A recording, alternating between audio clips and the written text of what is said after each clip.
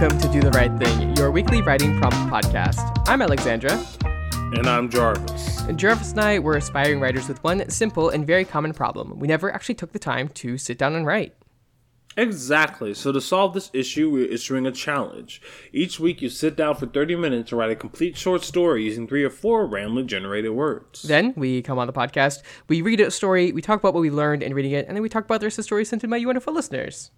The Exactamundo. We're simply here to help you do the right thing. A Doof Media Production. Have you seen //Place? Place I have not. Okay, but I think you've told me about this before. Yeah, did you yeah, I guess you weren't around for the first one, were you? I think that's when you told me, right? Okay, no, we didn't know because that was back in 2016. I remember because sorry y'all older people, but I was still in high school. So yeah, I remember it was my junior year in high school. You're old, hot. You fell off plus ratio. Plus ratio. Thank you, Jarvis. Get ratioed by a podcast. So what would it even look like? I don't even know. Just like a whole bunch of podcasts talking about it, but under your tweet, like they're all just linking their fucking. Their episodes. Their podcasts where they make fun of you. Okay, yeah, so Place was April Fool's Day in 2016. Reddit always does like a special, some sort of special thing on April Fool's Day. And that time they came out with this big canvas, and every 5 minutes you could place one pixel. And it was really interesting seeing the journey as it went from a chaotic blank canvas with people fighting. Then people slowly started form patterns and join factions, trying to color the entire page different colors. People have made flags on it, yeah, too. People making flags, a lot of flags, extending the flags, and then finally organizations making art that would fill in all of the gaps left. So they did it again for this April Fool's 6 years later. So a good amount of time passes, which I think is totally necessary because it kind of needs to be like the Olympics. If it was every year, everyone would get bored very fast. But since it's so far apart, it definitely still feels like a special occasion. And they did a gimmick because it was very different from the first time. It was so much more organized. 8 hours during the first place, most of the canvas was blank and it was just chaotic. There wasn't any art or anything. But within 5 hours of this one, most of the page was already covered with art and vying for space and stuff. Okay, nice. So there's a lot more organization because this is still community driven, so there's no overhead. Yes, exactly. Okay. And what they did differently is that after 24 hours, they doubled the size of the canvas. So they added a whole new giant blank space for people to fight over. And it's been interesting watching the culture grow and stuff happen over time. So some highlights include in the first part of the canvas, the trans flag was unfortunately placed where it was being extended and it was bordering the UK flag and then following that the American flag. And so there has been... Symbolism. Yeah, no, literally. So the trans flag was able to blast through the UK flag until the UK flag moved and then met an impasse at the American flag. And there's just been several back and forths where one of the countries will just take over a section of the trans flag and just destroy it. And then enough trans people will wake up in their respective time zones and come back and fix it all. Finish the yeah, job. So there's been some interesting back and forth. On the new canvas, it was so much more, filled with trolls than in the first section. There's been so many more dick drawings just everywhere. Oh, no. There was the earliest thing I saw on there was an Among Us character with a red penis that was rocketing across the screen and then bouncing around the screen. So that was the first thing that sort of showed up. on that Is canvas. an Among Us character. Yeah. Actually, that's been one of the main like things showing up everywhere. There's like I guess an entire faction of people just like making Among Us everywhere. So anywhere there's open space, there's Among Us. Among Us. Anywhere where there's granted, like that is what that has been the largest. Among Us. Among Us. Yeah. Yes. Yeah. It's definitely like the largest group to pop up post 2016 of any other demographic. Sure. Which is really, really interesting. Are there any other just like, I guess, pop cultural phenomena from the past 6 years that are present? What do you mean? So, like, you said that Among Us popped up, right? Mm-hmm. So, like, is there a COVID virus somewhere on it, or something like that? That's interesting. Actually, I have not Really? seen any Okay. references to COVID-19. That's actually really interesting. I hadn't thought about that at all. I wonder why. Maybe people are just like trying to avoid thinking about it, or like it's just like it's supposed to not be a normal thing, you know?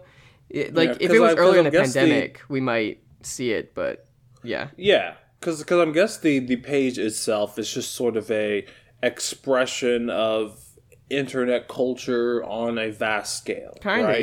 yeah. Which is why things like Among Us would be present.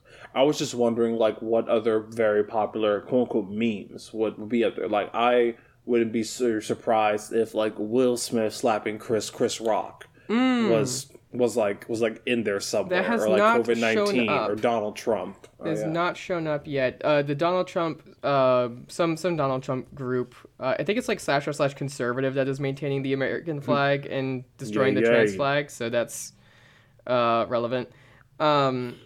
It's very, very interesting. Especially, with the new section of Canvas, it has really changed a lot in the small amount of time that it's been up. It's definitely a different culture from the first section. I think just because like all of the organized groups like made their stuff on the first section, and then when there was all that extra space, they kind of like they were spread thinner, and so like trolls and stuff kind of had better. I don't know. They had less to fight against, basically. That's my theory. Yeah. Anyway. Okay, I see. Yeah, so just more uniformity overall, it seems, which is honestly really dope. Because this is their second round of doing this. Yes. You said? Yeah. Okay. Nice. Which this is perfectly going to breed on over into the cyber real estate space. I You're can see it. correct. Yeah. I can't wait until Meta has some stuff about the metaverse on there. I think that will be the best possible thing. Mm-hmm. It's so good. Yeah, and even though like I feel that if someday there becomes a third tier of a reality that's just like the like metaverse, I still feel that Reddit will somehow find a way to operate above the metaverse, so it'll be like a metaverse. Metaverse. Meta. Never met a better metaverse. Oof. I'm sorry. Anyway, so that's been my update. I don't know. I thought it was really cool. If you haven't checked it out, you should. I think it's really pretty. There was a obviously //Parahumans made a tribute to Worm on there, just like they did the first time. So we're forever shrined as a piece of internet history, which I think is quite nice. I'm waiting to see if they double the canvas again. Let me real quick check, because I haven't in a while. Doesn't look like they have. I really thought that they would. Double this, double that. Yes. So they put Among Us everywhere where there's like a complicated pattern, because they just like sometimes it's hard to see that it's an Among Us. But then if you zoom in, it's nothing but Among Us. Like there's a Star Wars poster, and it's just made of Among Us.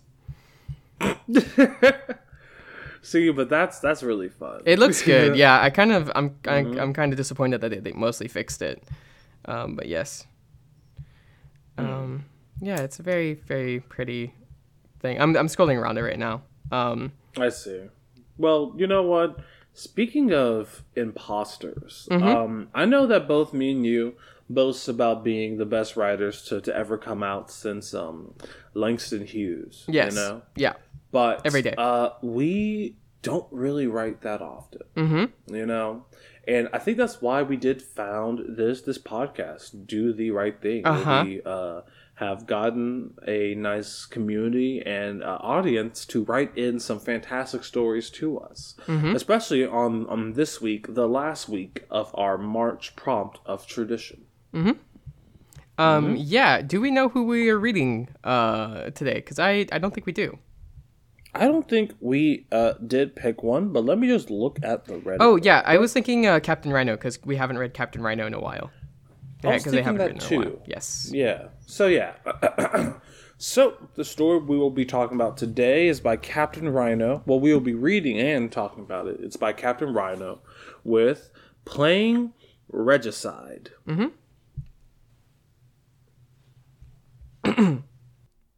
This is Playing Regicide by Captain Rhino.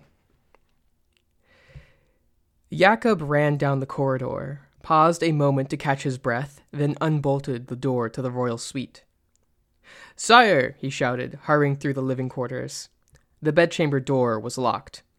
Jakob hammered on the door. "Sire! Sire!" and then put his shoulder through the door, knocking the flimsy lock out of the frame. He approached the sleeping figure of the king and shook him awake, a lot more forcefully than was respectful. The king, startled. It was a strange place for him after all. "Sire, we need to move. Assassins have penetrated the castle. They have killed some of the guards. These chambers are not defensible. We need to get to the lower dungeons." The king's eyes grew wide. "Assassins? Who would dare?" Jakob thrust a gambeson at the king. "Put this on. We don't have much time." The king stood, dressed only in his nightshirt, then began to put on the padded cloth armor. Lady Carlisle's men stand true to the old way, sire," Jakob said. "We have sworn to never harm the sacred flesh, breath, blood, or bone. We will defend you for as long as we are in Lady Carlisle's custody. But there are others amongst the council's alliance who embrace the new way, and they are without shame. They do not believe you will sign the council's charter, and so they wish to kill you and replace you with your nephew." The king's hands, already shaking, grew worse. He looked up in fright. "They can't do that," he said, panicking. "I have the fourfold blessing. The 4 sacred lives. They can't replace me." "The new men do not believe in such things, sire, and their resources are more than you know. Quick, we must hurry." Jakob grabbed the king roughly by the arm and hurried him from the bedchamber. The king spluttered at the breach of protocol, only to be silenced by the serious look on Jakob's face and the flintlock pistol he held in his other hand. Not pointed at the king, pointed at the doorway, as if an assassin could come bursting through at any moment. They entered the corridor that Jakob had come from and turned left. 10 Carlisle men in loose formation came running the other way, all armed with pistol and scimitar. "For the fourfold blessing," they murmured as they saw the king, but their focus was clearly elsewhere. They ran past. 15 seconds later, there was a gunshot from somewhere behind Jakob and the king, followed by a scream and the sound of clashing steel. "Gods above and gods below," the king swore. "Hurry, sire!" They ran. Jakob leading the king up hallways and downstairs, weaving through the warren of Castle Carlisle. Wherever they went, the sounds of fighting were not far behind. Despite the physical exertion, the king's complexion was growing paler and paler. When they reached the lower dungeon, they found it deserted. The king stopped in a panic. "Where are my men? The others you captured?" "They are in the other dungeons, sire. This is a lower dungeon. Few know it, and it is easily defended. You are safest here." Jakob grabbed a lantern from the wall, and then the wall right by his hand exploded into fragments of stone. He whirled around, dropped the lantern, and drew his scimitar. A man in dark leather armor stood there, already throwing his pistol to one side and lunging with his own short sword. The king shrieked in terror. Jakob felt the short sword deflect off his mail shirt. The stab had left the would-be assassin overextended, so Jakob punched him in the side of the head with his left hand, then stabbed the man in the chest. Blood exploded everywhere. The man fell to the ground with a muffled gurgle. "Quick, sire, there will be more." Jakob grabbed the lantern and the king and rushed into the lower dungeon. It was small, a narrow corridor lined on each side with 5 heavy doors. Jakob pushed the king into one cell. "I'm going to lock you in. Be silent. It will be pitch black inside once I shut the door." Jakob drew his pistol and handed it to the king. "Do you know how to use this?" The king could barely nod. "Don't trust anyone who comes to the door except for me. The password is Green Deer. If someone doesn't say that, then be silent. Hopefully they won't realize you're in there. If they do, then, well, try to kill as many as you can." Jakob shut the door and bolted it. As Jakob sauntered off back down the corridor, he saw that Antonov was sitting up, pulling the bloody pig's bladder out from under his armor. "Didn't hurt you, did I?" "You absolutely did. You should take up boxing, Carlyle, man. You've got a great left hook." Jakob smiled bashfully, despite himself. My father trained me. It's a Carlyle tradition." Antonov smiled back. "You know, you might just convince me that the old way is better." "I say so. What does the new way get you? A royal corpse. But if you use your head a bit, the old way has some real opportunities." "They really should have added the sacred mind to the flesh, breath, blood, and bone. It's an obvious weak spot, completely unprotected." The old man and the new man sat in the lower dungeon talking for the next 3 hours, occasionally stopping to fire off their pistols or fight a few loud mock duels. The king was almost catatonic when Jacob finally gave him the all-clear. The council's charter was signed by sunset that day. Cool. All right. Well, I really enjoy the pacing of the story, first and foremost. I really do love how we start off in this sort of tense moment where the king has to win, and we see how Jakob is trying everything to sort of protect him. And I also really do enjoy a lot of these naming conventions. They sort of have their own sensibility to them that sort of is hinting at maybe a wider language that I would love to see more from. But yeah, I think that the dynamic between Jakob and the king is very nice. We can tell like exactly how they normally interact, how much Jakob probably does to protect this king. So yeah, overall, I just think that this is a really solid and accomplished story that does really well at its pacing to keep us engaged and interested and entertained, while also giving us wider pieces about the world building here. So really good job. Yeah, I really like the slow reveal of the twist the most. That's probably my favorite thing as we go down there, and there's just a couple very, very small clues. One that I don't think is like really drawn any attention to, but it's there, is how they don't actually see anyone do any fighting. It's always something far away. How the dungeons are empty. I mean, as soon as our main character puts the king in the dungeon and locks him in there, I was kind of like, okay, this is clearly a trick. But then he hands him the pistol, and I was like, oh, so maybe they are really mean it.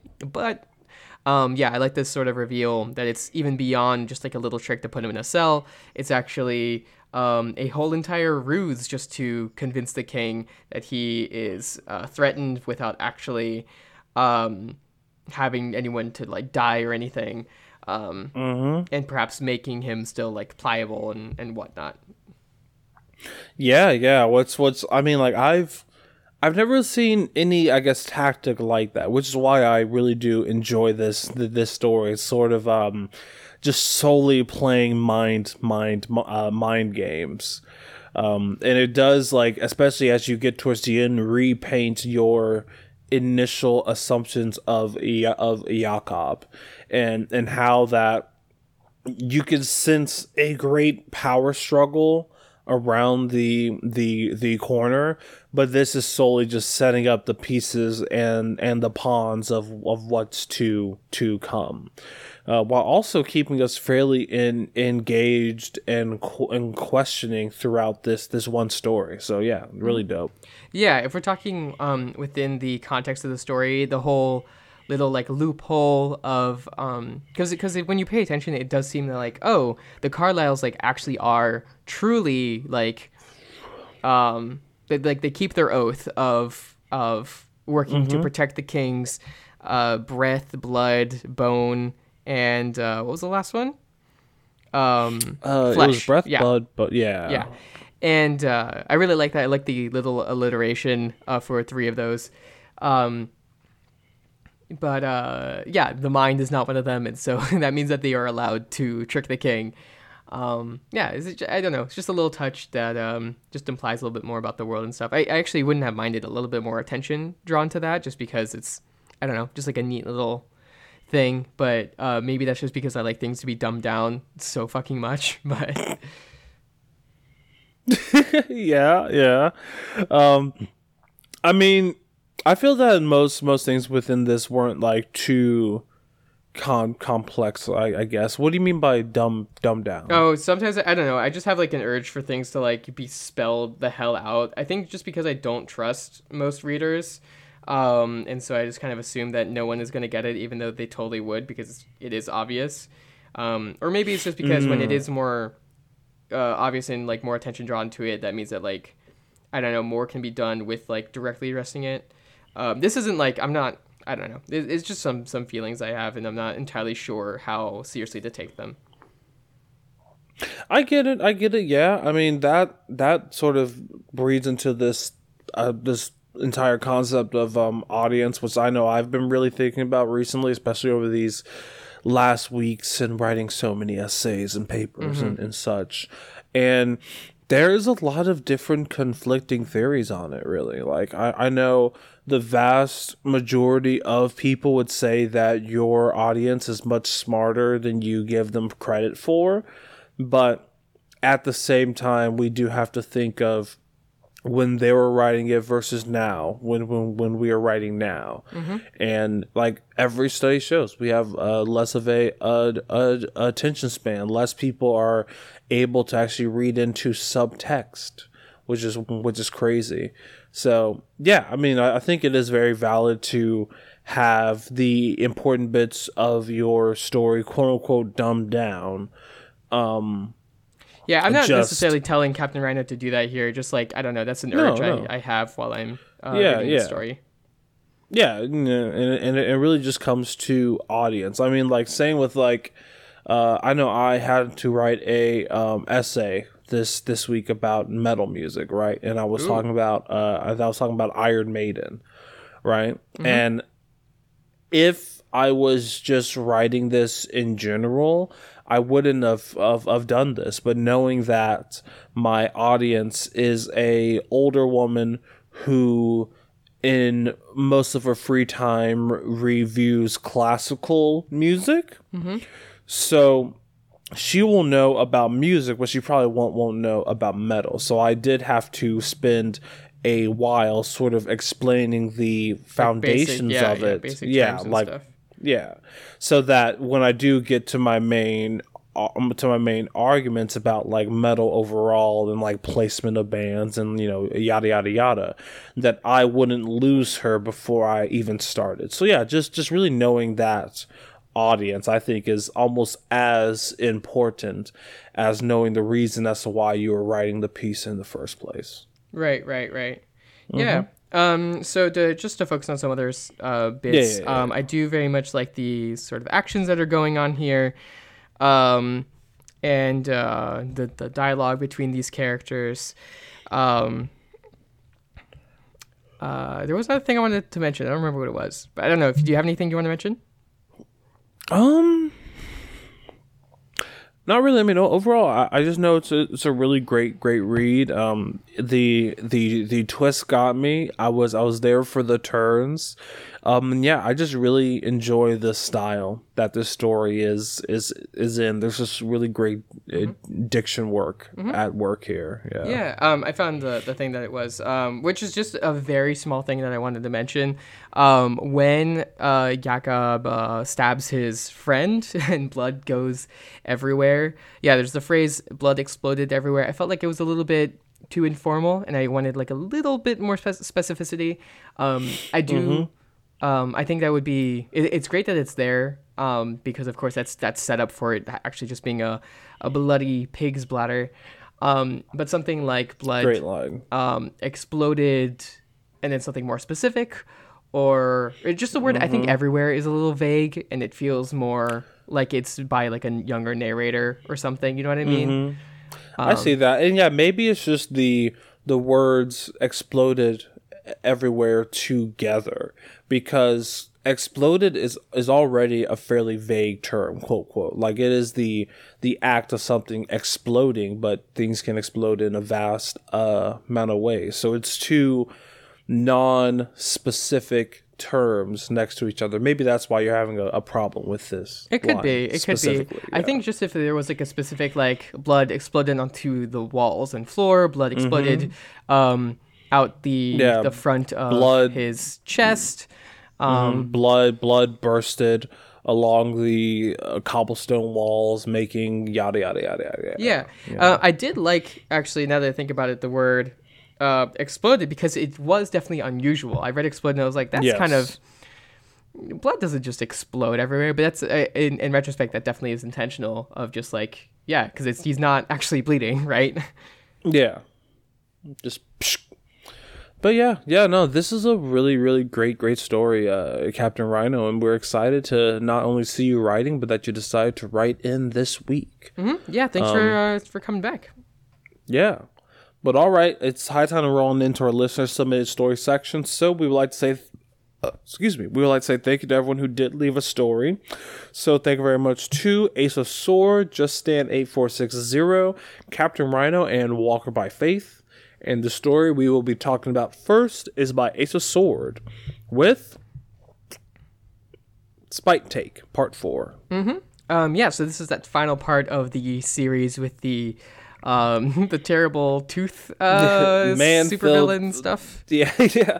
Mouthful of teeth? Yes. Teeth full of mouths? Yes. So here's a wonderful, I don't know, little conclusion where we wrap up. We go back to the beginning, which is that it was a couple on a helicopter doing something that they do every single year, and we slowly sort of realize what is going on. They are approaching a mansion where someone there has been retired, and they see the guy. He's got like a gun out. They prepare to like attack. The guy with the teeth, we get some like wonderful little world building where he's shooting out dragon's teeth, which like in the Iliad, or maybe it's the Odyssey, I don't remember which, they sprout into fully formed like undead soldiers. It's very fun. Yeah, so they just basically attach it. They drop some giant's teeth through his house and just totally fuck it up. And then finally they say, "See you next year, Golden Fist." Saying it, William B. Richard, aka Golden Fist, ex-CEO of Caring Heart Insurances, ex-vigilante. I like the last line that we sign off with, which is, "I'll kill you next time, luxury bones," which is just what a fun villain name. I like it. Yeah, and I love how like so many of the villain names are like intentionally goofy. Yeah. I just love luxury bones. It's like a great little, it was just like, oh yeah, you think bones are teeth are luxury bones that they don't deserve to be covered by insurance? Well, now that's my fucking villain name, and I'm gonna destroy your house luxury every bones. Year. Yeah. Yeah, so I mean, like this series overall was a really, really fun one. It didn't really shy away from not only being fun, light lighthearted and goofy, but we also got these really sort of like uncanny valley moments that at least when it comes to all of the Teeth stuff, I know you're not too keen on Teeth stuff when it comes to horror. This didn't touch my uncomfortableness with it. It's fine. No, it didn't, but it did like paint these really nice pictures for me when it came to the description. And I really do enjoy throughout this series where a lot of the focus and time was taken. And on top of that, the series overall really gave us like a nice picture of this overall world while staying very hyper focused on these specific characters, was I think is a difficult thing to really balance when you are trying to not only establish a world but to establish characters and then on top of that make it funny, you know. So there are a lot of layers that were at play here, and I think on practically every front this series of stories was pretty successful and gave us a fairly satisfying ending. Yeah, I thought it was very fun. Yeah. Well, all right, our next story is by Just Sand 8460 with Sarah and the Wolves Part 6, Cousin Cal. Yes, this is part of that series with the lovely chicken named Sarah. So this random other chicken has shown up, kind of like a suitor. Cousin Cal. At the same time that the wolves have shown up. And she goes out there, she's trying to sweet talk them and asks the rooster to just act normal. And she's just trying to keep things low-key and to not have things explode. But Cal, the rooster, picks a fight, not realizing that it would be his certain doom. And Sarah gets like really freaked out about it. Finally, it fully like explodes into a real confrontation. The rooster goes and rips Craig the wolf's eyes out, or one of his eyes anyway.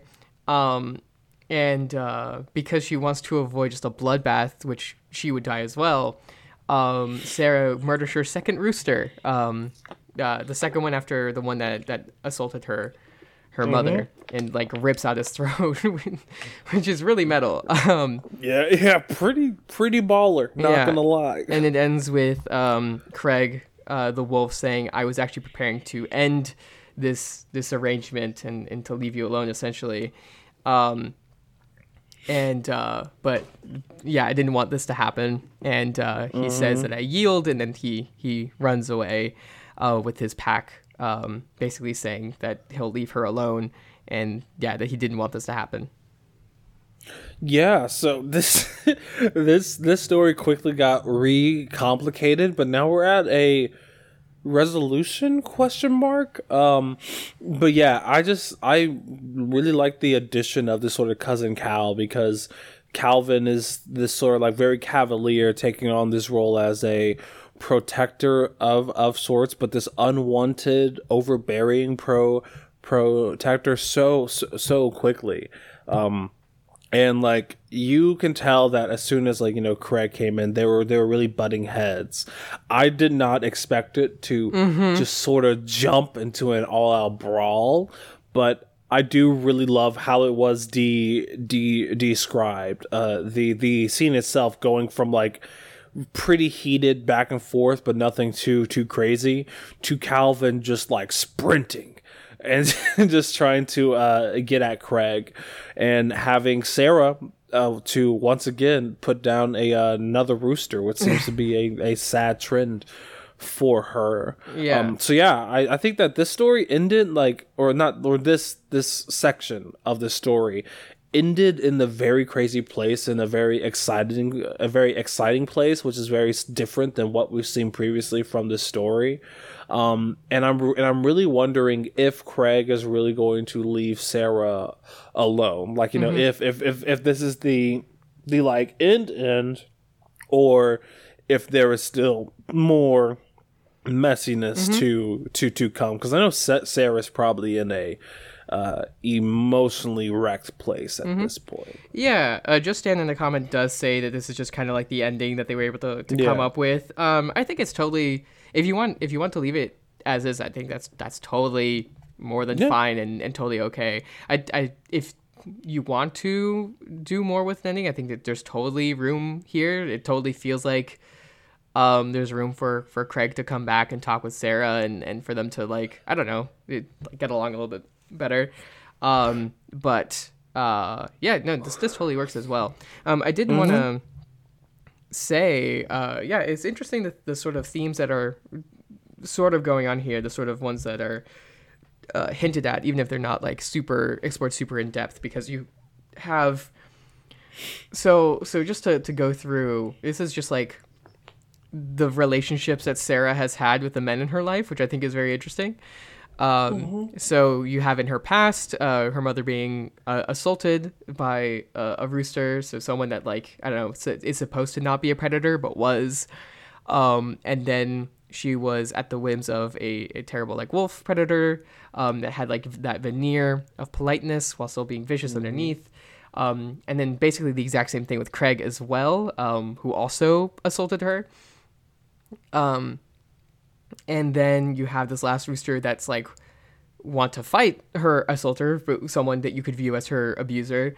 But and then that she turns on them as well, because she doesn't want it to escalate and doesn't want to make the abuser angry, basically. Yeah. So it's very interesting what's going on here and sort of the ways that things are being dealt with.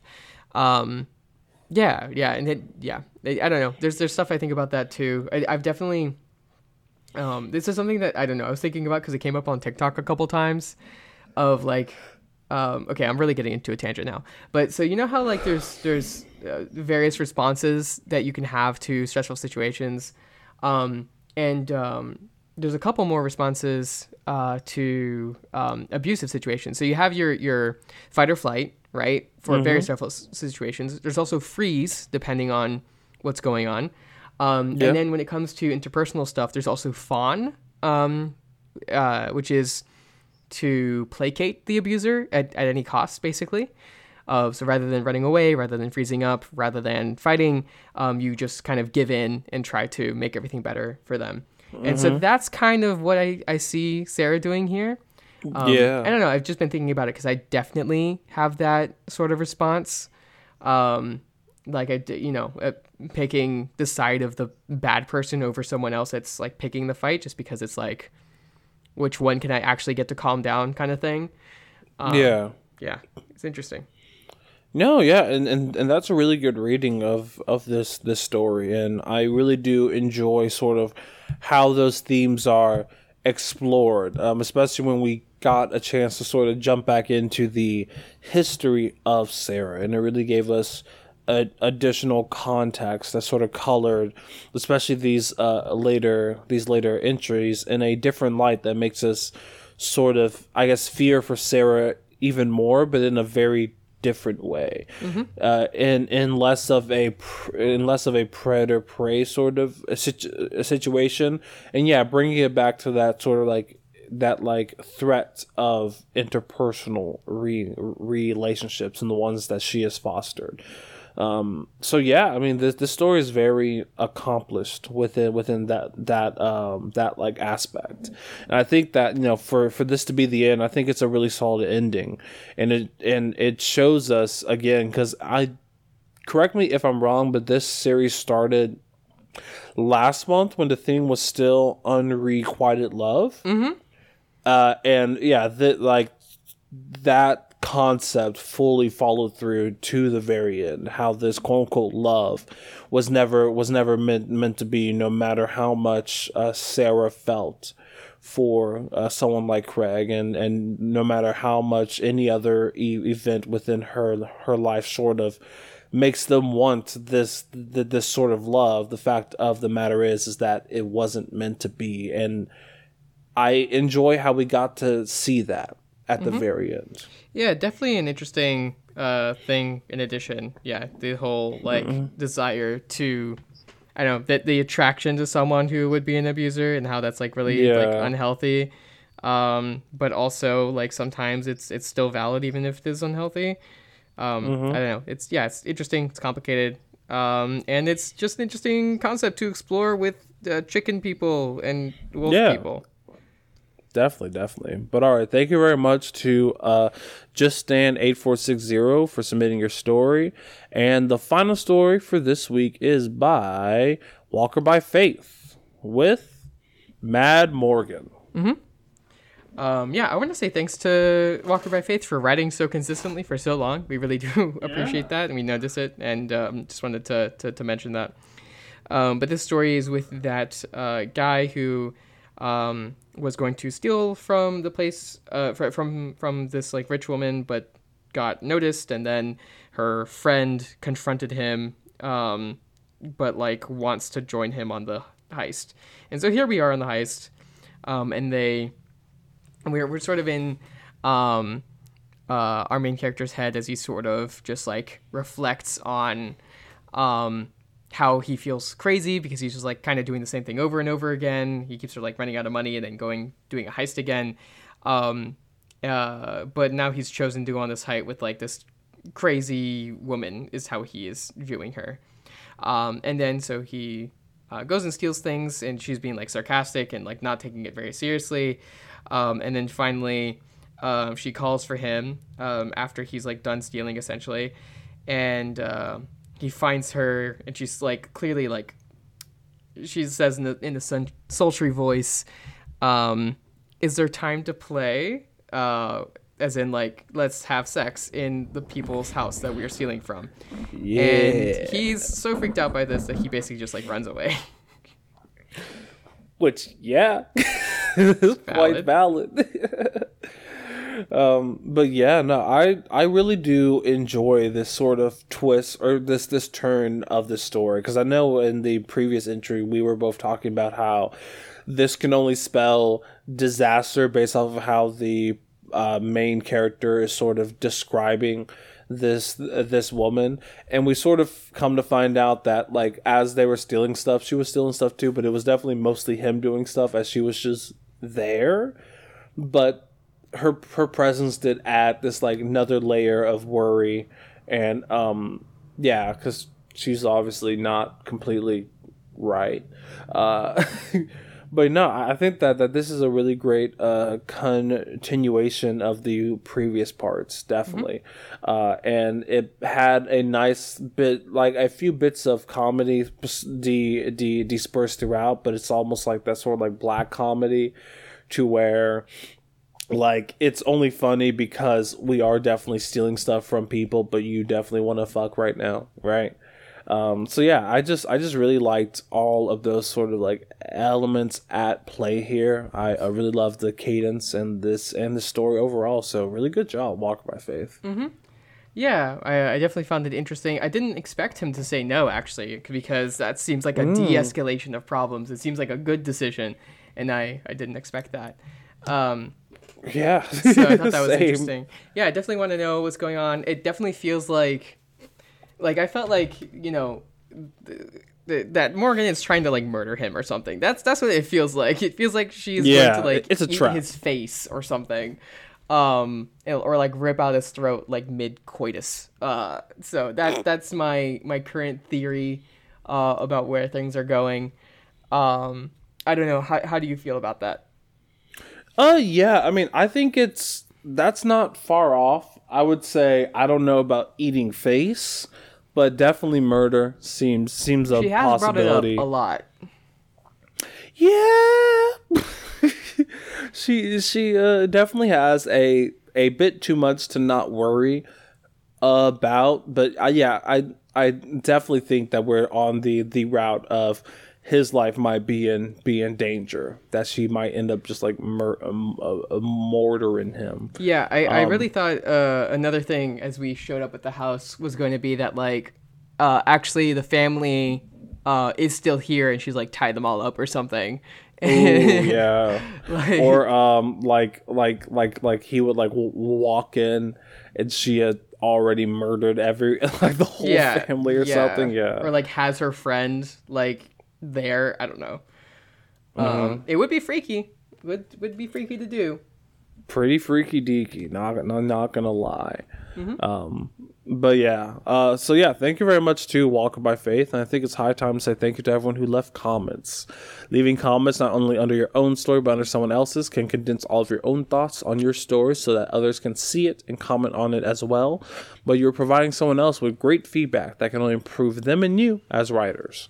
So thank you very much to Ace of Sword, Justin A460, Walker by Faith, and Captain Rhino. Thank you so much for leaving comments. Definitely. If you want to be like all these wonderful writers and submit your story to Do the Right Thing, you can do that by going to Reddit at /r/Do the Right Thing. All you have to do is sit down for 30 minutes and write a complete short story using 3 or 4 randomly generated words. That's right. If you want to see the words as soon as they come out, if you want to see the words as soon as they come out, the best place to do that would be to follow us on Twitter at RightThingCast on Twitter. If you hit that notification bell, you'll get a notification as soon as the words come out. As well, you can send us an email at rightthingcast@gmail.com if you want to let us know anything about anything. Real quick, I want to address Justand 8460 left a comment asking everyone generally, what is your motivation as a writer? So Walker by Faith says that he loves feedback, and when he discovers a story and shares it, that other people pull things from it that he didn't even see when he was writing it, and that it really just feels good to have people read his work and stuff. Just answering their own question says that I'm aiming to entertain people first, whatever that means to the reader, and that they consider a piece to be good by one basic criteria: people want to read it. I think that's a very good criteria. Yeah, definitely. So Jarvis, what is your motivation as a writer? Why do you write? My motivation as a writer is probably twofold. I think first and foremost, I really do love the process, because the process is always about just like bettering your own work. So I love coming up with outlines. I love drafting, and I love looking at a draft, seeing how awful the whole thing is, and then like spending hours just sort of going through it with a fine tooth comb to make it better. I don't know. For me, there's something almost therapeutic about that. And on the other side, it's also just the expression part of it. Like, I know that I can say numerous things and talk about numerous topics and really focus on themes and motifs that I know that I couldn't do so much in normal life when it comes to talking personally or just to any other form of media. You just get so much depth of discussion, depth of concept, depth of story through writing, which is probably why I'm so drawn to this medium of expression. Yeah, there's what a lot about of you sense. though? Yeah, kind of the same thing with slightly different flavors. So on one hand, I just really, really like editing. It just feels right to make something just sound right. So on the technical aspect, that's definitely something that I really like to do. So it relates to your thing about continual self-improvement. But also, I think when I write my own things, it's just like I feel like I have something that I want to share. I have like an idea that I really want to realize, that I want to get out of my head and onto the page and like, I don't know, show people how cool this idea thing, this concept I made up is, or this thing that I've been thinking about is. So that's usually my motivations. It's like something I've been struggling with and trying to find an answer to, or I have like a cool idea that I want to show people because I just think it's interesting. Yeah, definitely. Yeah. And yeah, I see that through and through, that want to honestly just get things out and like on to the page, because I know it's so easy just to have like the craziest, most diabolical concept just stuck in your head, but once you sort of put that on page, it turns into something totally new. It's less of a concept and more of a actualization of another reality in a sense. Sure, which yeah. is dope. Yeah. But okay, I think that is all we have for y'all. If you want to support Doof Media and all the things that we do here, you can do that by going to patreon.com/Doof Media and donating at whatever dollar amount that you feel is right for you. You can also share the podcast if you know any writer friends and they need something to inspire them. Consider showing them this podcast. I think it's quite effective to get people to write. There's been so many great stories submitted to this podcast. I'm always like in awe when I think about how we've been doing this for 3 years and consistently have gotten stories every single week. So that's a lot of stories. That's like 1,000 stories at this point. I don't know how many, but it's a lot. Yeah, thanks for everyone who has submitted this story, and if you haven't in a while, or you're just, I don't know, thinking about it, please do. We always want to read your stuff. Yes, definitely. Well, all right, time to roll into next week's words. Let me go ahead and roll. Cool. So, the theme or topic for the month of April is going to be satire. This is a topic that we have done previously in previous years, but we would love to see what your own and new take on satire is and can be. It can be overly funny, or it could be fairly serious, just as long as you are poking fun of a larger concept, whether it is a issue within society, whether it is a kind of person, whether it is a idea, a school of thought. As long as you are sort of portraying that and poking fun at it through its shortcomings, it will be satire. Yeah, try to make sure it's not like just mean-spirited. If you're gonna punch up, that's much better than punching down. Ideally, it's something that you're very familiar with, not just out of like respect or whatever, but also just because if you're more familiar with it, then you can probably do a better take on it, right? And making fun of ourselves is always a really, really great place for that. So yeah, consider writing something about satire and just comedy generally as well. I think this is a good month to practice that. It was April Fool's Day, so that's kind of that's the reason. Yeah. Did you do anything for April Fool's Day? Did you prank anyone? No, I actually didn't, which was surprising. Wait, are you? Yeah, I don't know. I was just tired. I used to be a much bigger prankster, but it's kind of hard to like set up a whole prank when you're also thinking, "Wow, I have 17 things to do in the next 12 hours." Right.